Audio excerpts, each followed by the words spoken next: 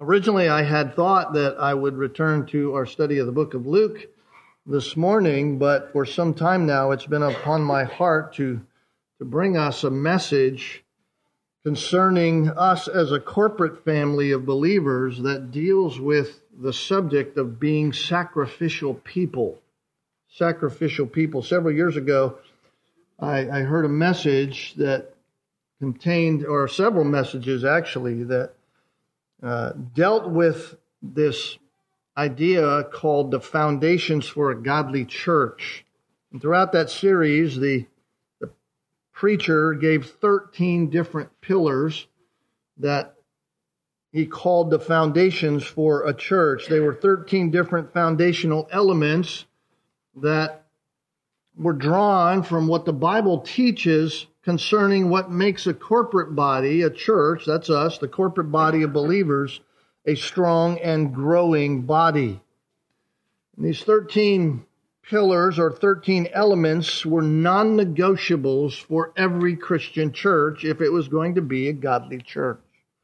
In other words, these are things that are musts. They're non-negotiables. They have to be happening, or the church is not a church that really is honoring God in its fullest capacity. In other words, if these non-negotiable elements are not being done in some way by the church, and if these elements are not maturing over time as the church is together and growing, then the church would in fact be ineffective in its call and what God has called it to be, and that is to reflect the glories of God to the world around us, dark and spiritually dead world in which we live.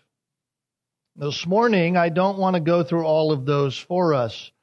Maybe sometime in the future we can do that. Maybe I'll take some time and put all that together, at least in my own words, under that kind of heading. But this morning, I don't want to do that, but I believe that I just want to hone in on one of them, and I want us to excel still more in it. And the matter that has been on my heart for some time is the matter of all of us who are part of the body of believers, right? It's a matter for all of us to deal with, and that is being sacrificial people. Sacrificial people. Now, what do I mean when I say sacrificial people? Well, I mean that we must be a people who are willing in our hearts to give. Willing in our hearts to give. As soon as I say that, our minds immediately gravitate towards the subject of money. Money.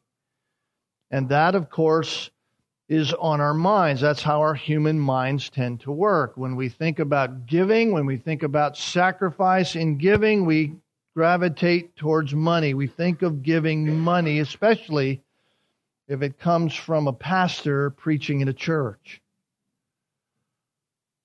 But I don't want that to be on your minds this morning per se. I want to assure us that while that is part of what is meant by being a sacrificial person or a willingness to give, according to what the Bible says, that is not all that is meant by that. To give in a biblical way encompasses the whole idea of that word, sacrifice. The whole idea that we've talked about really even in our study of the Gospel of Luke when it came to love. Because the word sacrifice means to give. It means to relinquish, if you will. If you were to look up the word sacrifice in just a regular dictionary that isn't filled with all kinds of foolish woke ideas of what words mean today, you would find that it means this. Sacrifice means the giving up of a valued thing for the sake of another. The giving up of a valued thing for the sake of another that is more important and worthy of it. So sacrifice then has everything to do with the value of something. It has to do with value. If we value one thing more than we value another thing, then we will willingly give up the one thing of lesser value for that which is of more value.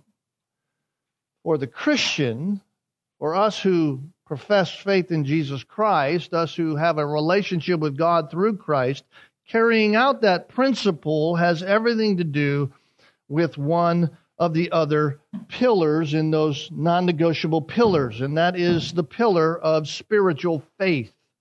Spiritual faith. You don't have a church of just gathering of people. You have a church of people who are of spiritual faith. In other words, being sacrificial people is immediately connected with being people of faith. You say, well, what do you mean by that? Well, I mean this. We will never be willing to sacrifice, as the Bible calls us to sacrifice. We'll never give up.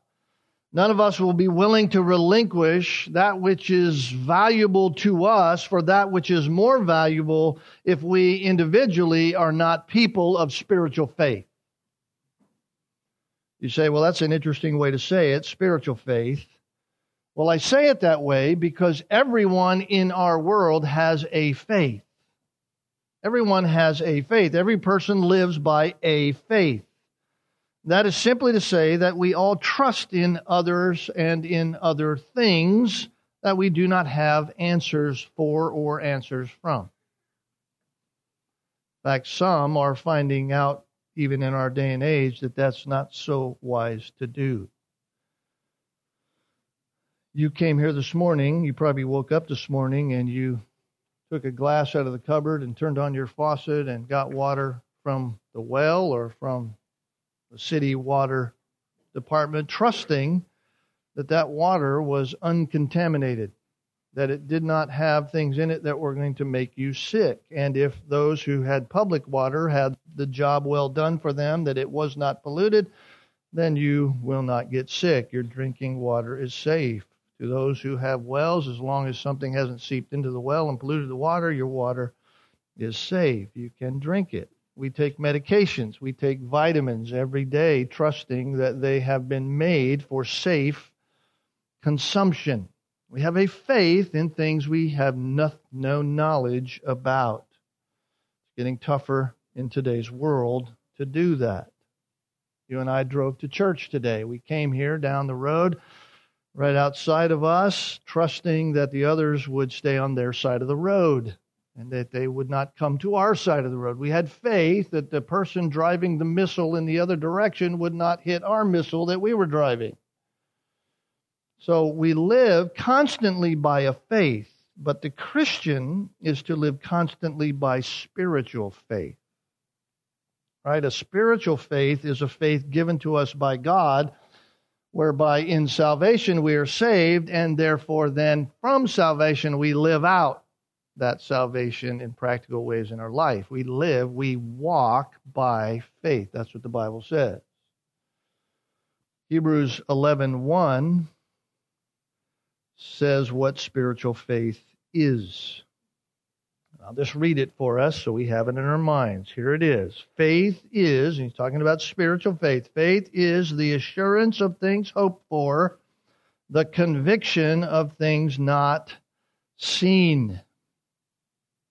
Spiritual faith is the assurance of things that we hope for, that we hope for the things that God has told us, the promises He gives us. It's the conviction, the living by that which we do not see. So there's both. There's that trust in and that walking because of faith. So spiritual faith is this absolute conviction that what is not seen is in fact what will happen. Why? Because the one that is God, God who promised it, is absolutely faithful to carry it out because He is faithful and cannot be unfaithful. So we can say that faith in the spiritual realm is like a sailboat on the water. It's the very wind that fills the sail that carries the boat along. We trust in God. We walk by faith in that God. So the truth of God carries us along with confidence in life so that no matter what takes place in this life, no matter what is happening around us, whether it's physically, emotionally, or otherwise, we have something of much greater value in the heavens, And all of that takes place in the here and now as God's sovereign plan is unfolded for His glory and our good.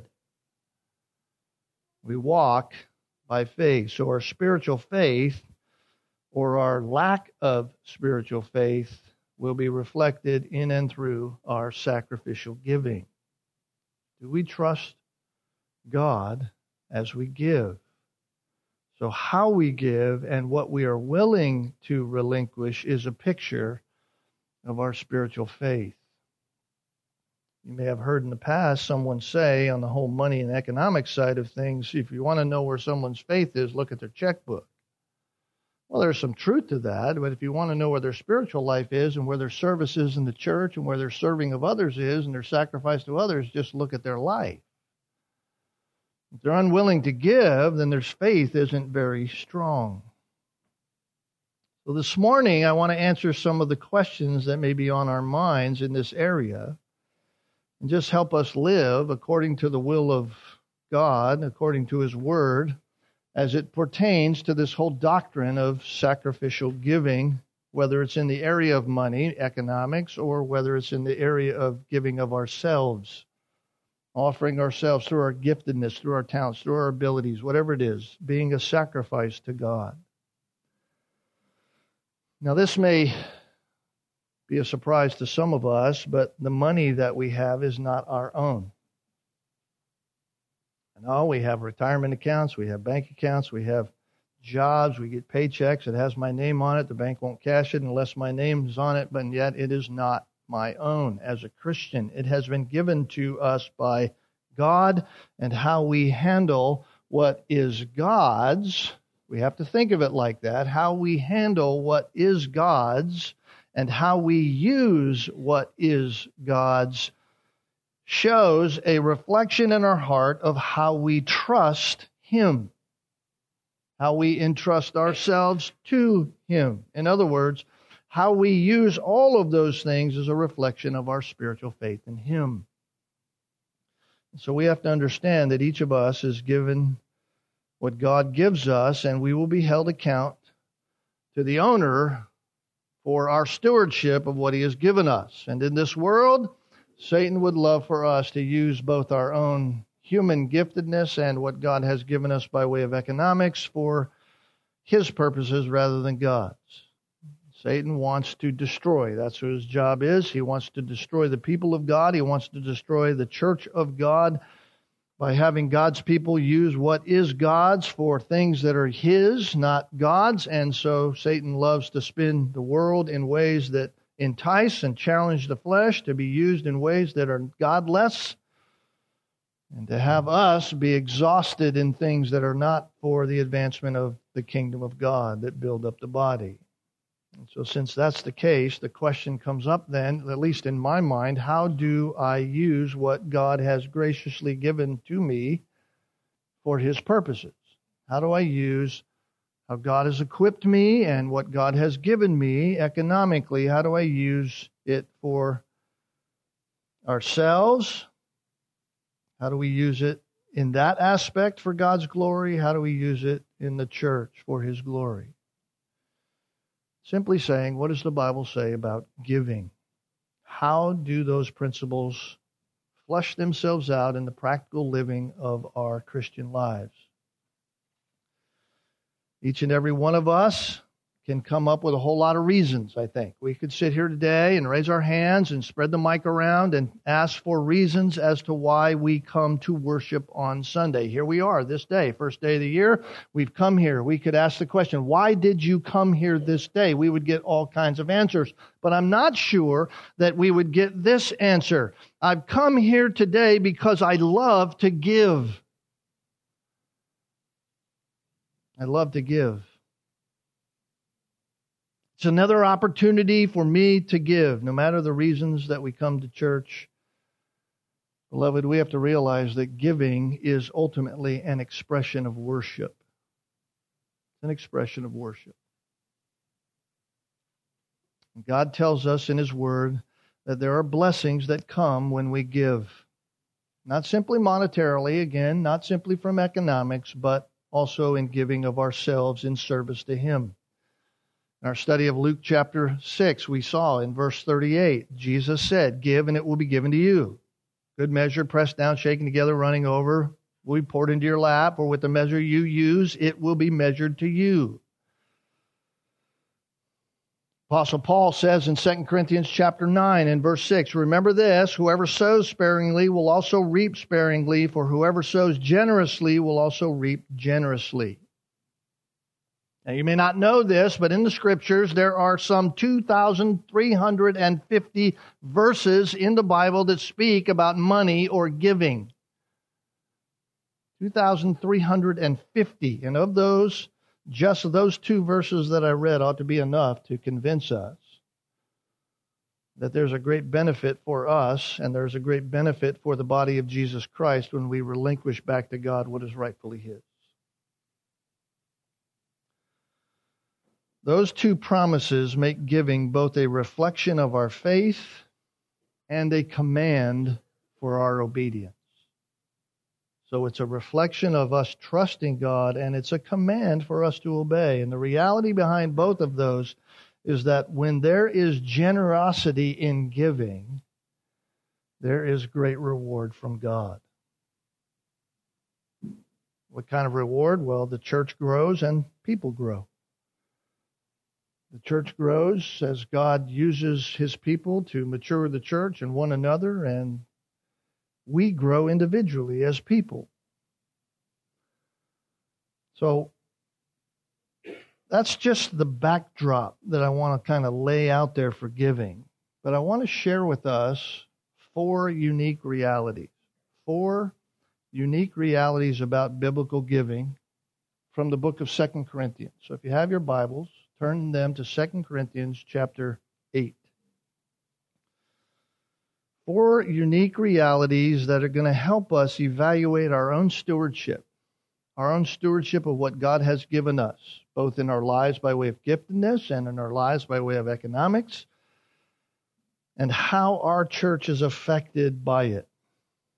So 2 Corinthians chapter 8, and I want to read for us just the first 5 verses.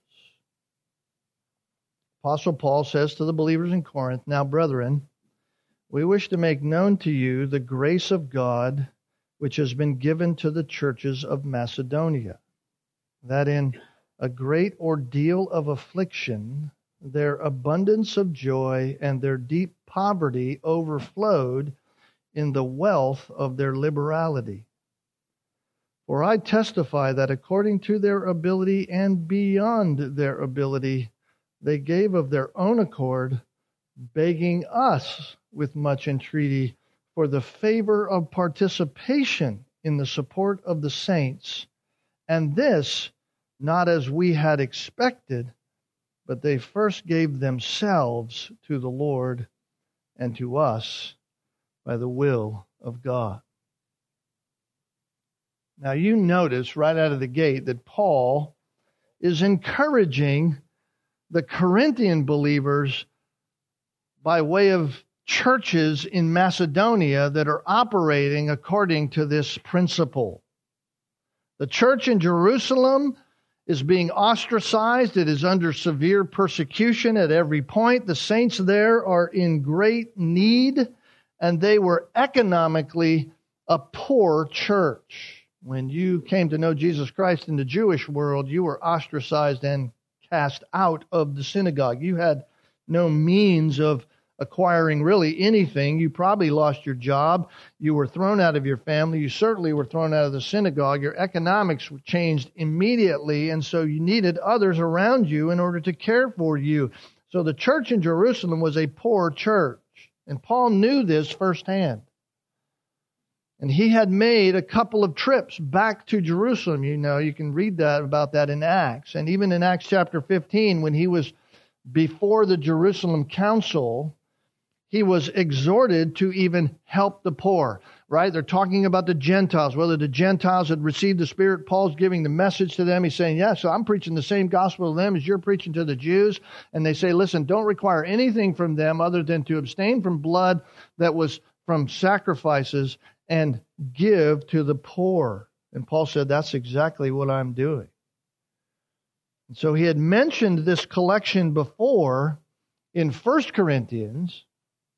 He mentions it there to these believers, and for some reason, the Corinthian church, with all the trouble that was going on within the church as to the people wanting to be in the first place and wanting to be prominent in who they were, and I remember all the stuff we studied through 1 Corinthians and the trouble they were having. For some reason, with all that going on, they hadn't fulfilled their promise to Paul to care for this church in Jerusalem. And so Paul, being concerned about their faithful obedience to God, Paul wants them to honor the Lord with their lives because they claim to know Christ. He actually is just softly encouraging them to do that. He's saying, listen, this is what's going on. And he's using an example of some other saints who had given to the Jerusalem church. And so the Holy Spirit, through the Apostle Paul, wants these Corinthians, and he wants us, right? Here it is, for us, 2023. We're reading it to ourselves, beginning the year. He wants us to learn from these people. He wants us to learn from this ancient church, these ancient believers, these ones who we will see one day in the glories of heaven with this unique reality that they have about giving. I believe that Paul not only wants them to give of their means, Corinthian believers, but he wants them to give of themselves. He wants the Corinthian believers to come out of their way economically and sacrifice, and he wants them to give of themselves sacrificially. So let's just begin to walk through these four realities. Reality number one is this: all of our giving flows out of grace. All of our giving flows out of grace. Notice what he says. Now, brethren, we wish to make known to you the grace of God. We want to make known to you the grace of God which has been given to the churches of Macedonia. The first unique reality about giving is that it always is generated by the grace of God, as you and I, as Christians, understand the grace we have been given by God. It was grace that was the foundation of all the Macedonians' generosity. It was the unmerited favor, this granting upon them the mercy and grace of God that they understood that God had shown them for their own life, that God had saved them from the sin of their own wretchedness, this grace upon them, and it was this grace that they understood that outweighed anything they possessed. They were rich in an understanding of the grace of God. I find it amazing here that as Paul is writing about this, so opposite of what you hear some charlatans today say about giving. Paul does not say that they gave because of some philanthropic desire. He doesn't say that it was because their parents had taught them to be generous to people. It's an important principle. And yet Paul doesn't mention that. He doesn't say, hey, listen, they grew up in homes that were giving homes, and so they just naturally had that gift, and they gave. No, it wasn't even because of Paul's own influence upon them. It was wholly and solely because of their understanding of the grace of God. I want you to know, brethren, Paul says, that when you understand grace, you'll give because of that grace. There are all kinds of people in our world today doing some humanly good things by giving out things.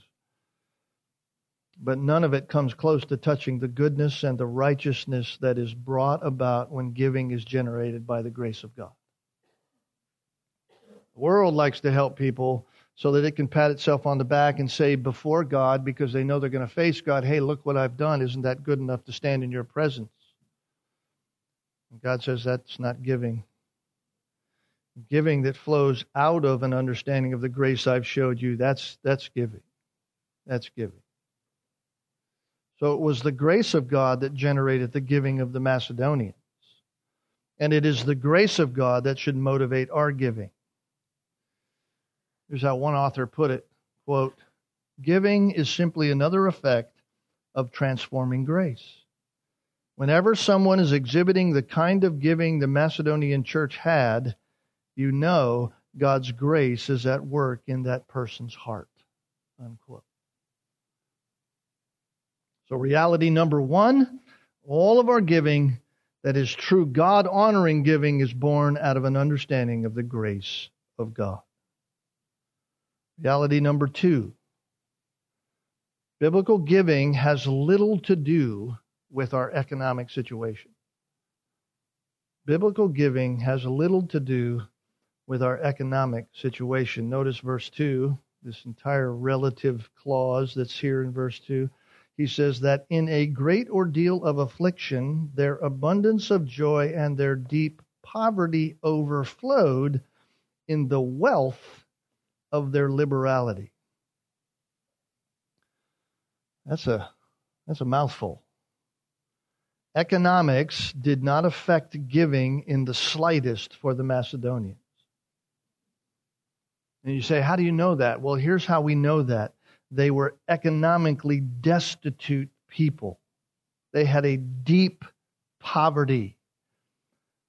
These were people who were not only economically poor, but they were socially beaten down. They were under a great trial and a great tribulation. That's why he means in verse 2 that in a great ordeal of affliction. They were under it in the world in which they lived.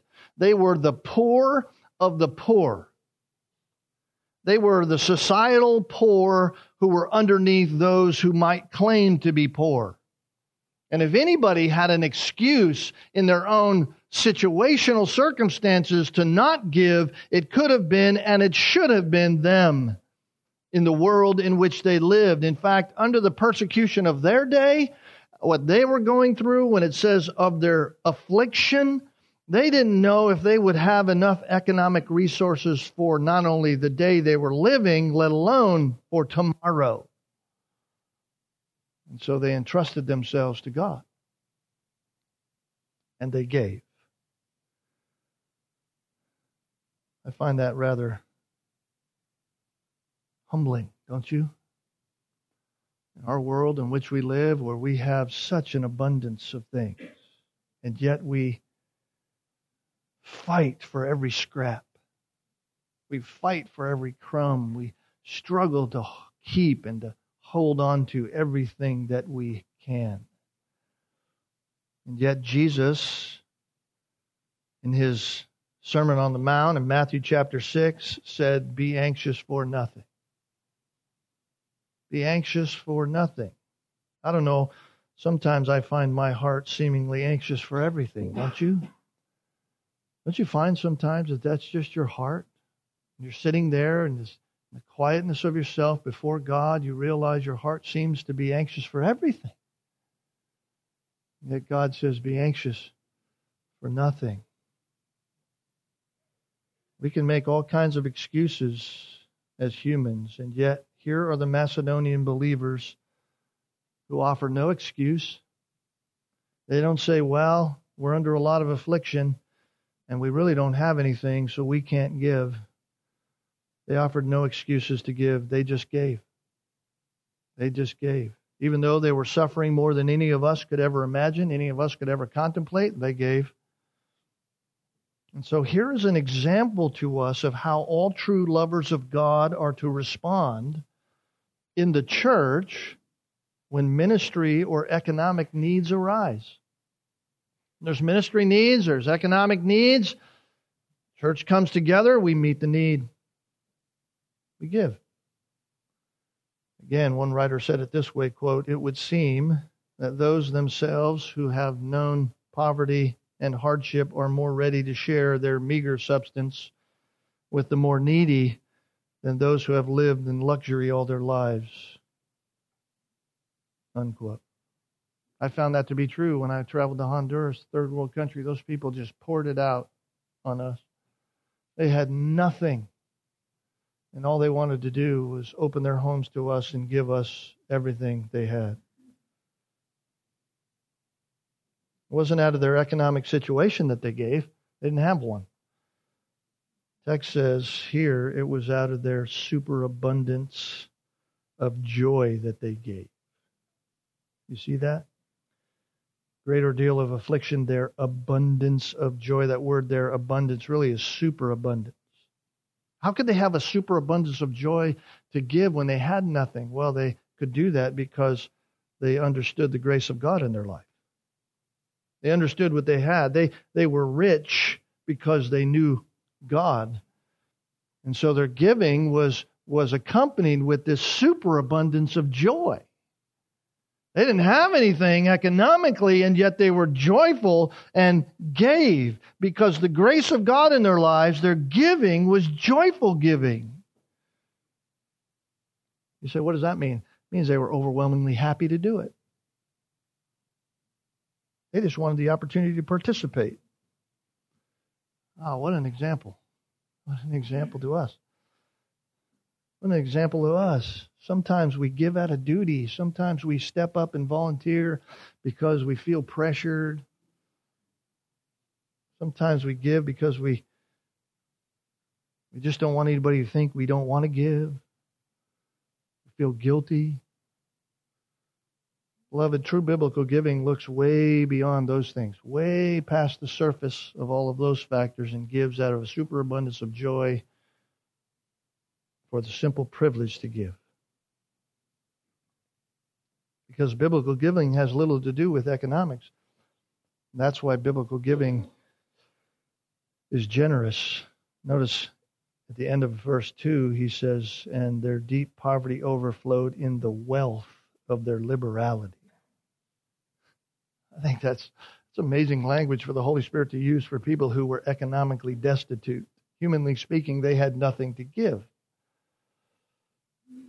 They were the poorest of the poor. Their poverty was at the bottom of the bottom. And yet they gave out of the richness of their generosity. That's what it means, their sincerity of wealth. They may have been poor economically, but they were rich in generosity. They didn't have anything, but they certainly were willing to give whatever it was they did have. So they were single-minded in their giving. They had no care for what they would have to go without. Didn't matter. Only what they might give. That's what was on their mind. And so they didn't just give some of what they had or what they didn't have. They didn't give something because they weren't sure what they might not have later, and so they wanted to hold a little back. No, they gave out of their generosity, regardless of what might be left for them. So that's the attitude we are to have when we give. We're to be single-minded about giving. We're to be single-minded on the needs of others. The things of our own lives fade into the background when we have our eyes focused on others. So biblical giving flows out of grace, and biblical giving is in spite of our economic situation. Reality number 3. Reality number 3 is this. Biblical giving is both sacrificial and voluntary. Sacrificial and voluntary. Verse 3, for I testify that according to their ability and beyond their ability, they gave of their own accord. The Macedonians gave out from their ability to give and beyond their ability to give. So the place to start with giving is at the ability to give. The ability to give. Right? We each have the ability to give. We each have the ability to be generous. God doesn't want us to give what we do not have. In fact, you can't give what you do not have. You can only give what you do have. It's impossible to give something you do not have. But He wants us to give proportionally to what we have. That's why it says here, according to our ability, or according to their ability, Paul says. You say, what do you mean by that? Well, each one of us comes with a different ability. Each one of us comes with different abilities financially, different abilities by way of our giftedness. Each one of us comes with different talents to the church, gifting in the church, but all of us are to be giving according to our ability to give and with sacrifice. It ought to cost us. That's what it's saying when he says beyond their ability. They gave beyond their ability. They gave sacrificially. I think it's an Old Testament principle, right? It's a principle that was brought in from the Old Testament because it's the same God of the Old Testament that we have in the New Testament. David said this, 2 Samuel 24:24, I will not give to God that which costs me nothing. I will not offer burnt offerings to the Lord my God, which costs me nothing, David said. Jesus continually says to the disciples, don't worry about what you're going to eat. Don't worry about what you're going to drink, the clothes you're going to wear, because your Heavenly Father knows your needs. Biblical giving is sacrificial. But secondly, it's voluntary. It's voluntary. They gave of their own accord. They gave of their own accord. That is to say, no one manipulated these people. No one tried to coerce them like many try to do today. They're not coerced into giving. No one forced them to give. No one even told them that they should give a certain amount or with certain effort. No one said that. They just gave. They gave sacrificially out of their own volition, of their own accord. They loved God. They understood the grace of God in their life. They loved God's people. They loved the body of Christ. They loved His church. And so they graciously, sacrificially, and voluntarily gave. Biblical giving is always from grace, regardless of our circumstance and economics. Sacrificial, not coerced. And then lastly, biblical giving is worshipful. Biblical giving is worshipful. Notice the Macedonian believers gave out of worship. Verses 4 and 5. They were begging us with much entreaty for the favor of participation in the support of the saints. And that's not what we expected, but they first gave themselves to the Lord and to us by the word or by the will of God. That's worship, beloved. That is worship. These people wanted with all of their hearts to honor God, to see God exalted both in His church and in His people, and so they wanted to be a part of the ministry of what God was doing with the saints in Jerusalem, so much so that they begged to be part of this offering.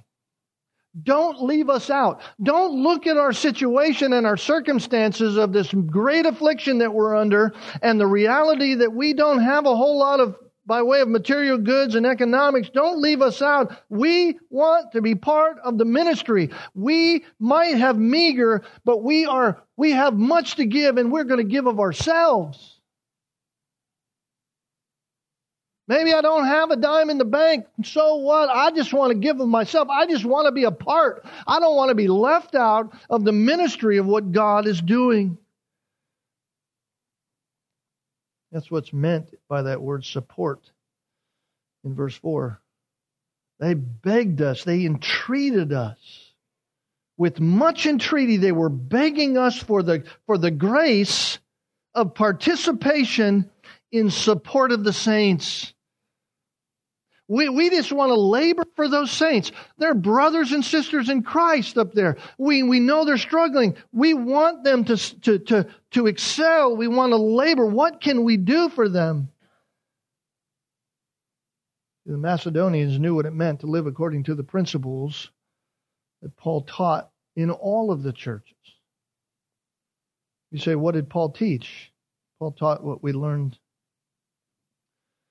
on Christmas morning in Romans chapter 12, verses 1 and 2. I urge you, brethren, by the mercies of God. That's just a phrase that means the grace of God.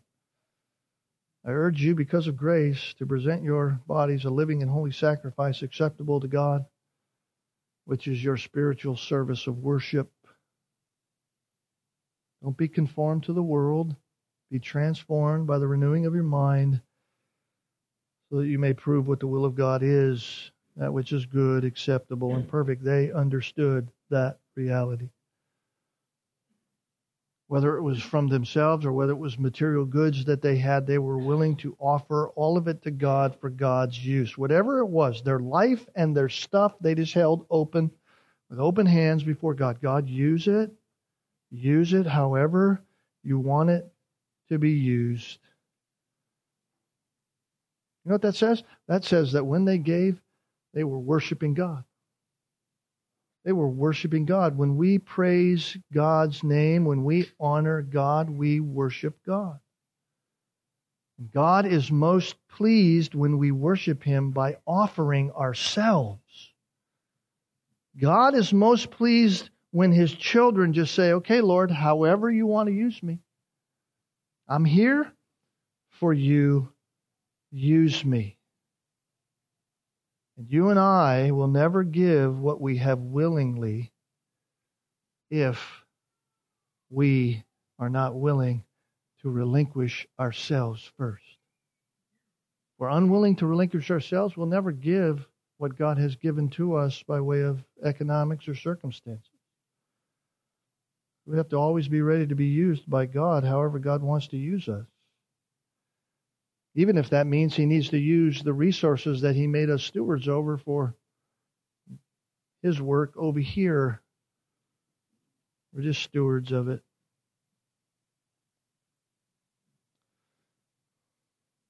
Paul's blown away by this.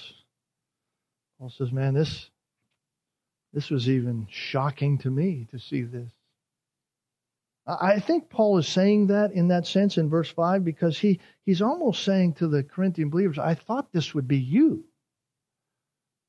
I mean, you're far beyond in economic sense than they are. You're not under the affliction that they are.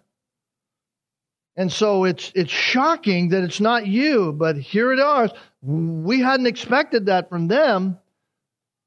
I mean, in one sense, Paul himself is even learning from the example of the Macedonian believers. Paul says they gave themselves to the Lord. That's where it starts. When we give ourselves to the Lord, guess what we do? We give ourselves to others by the will of God. As God wills, we just offer ourselves to the Lord. Say, Lord, it's all yours.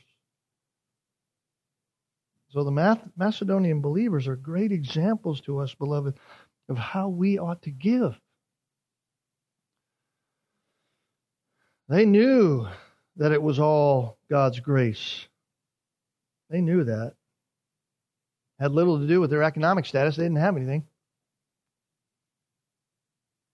They knew that their giving needed to be sacrificial, it needed to be voluntary, that God calls us to that. This is all the Lord's anyway. And in that, they worshiped God. They held Him at the highest esteem. I really believe that if we're not a people that give according to that model, a people that just exudes sacrifice, then what we're doing is we're actually working to weaken the spiritual foundation of the church. And not only will the church be in need of repair, but we need some heart repair.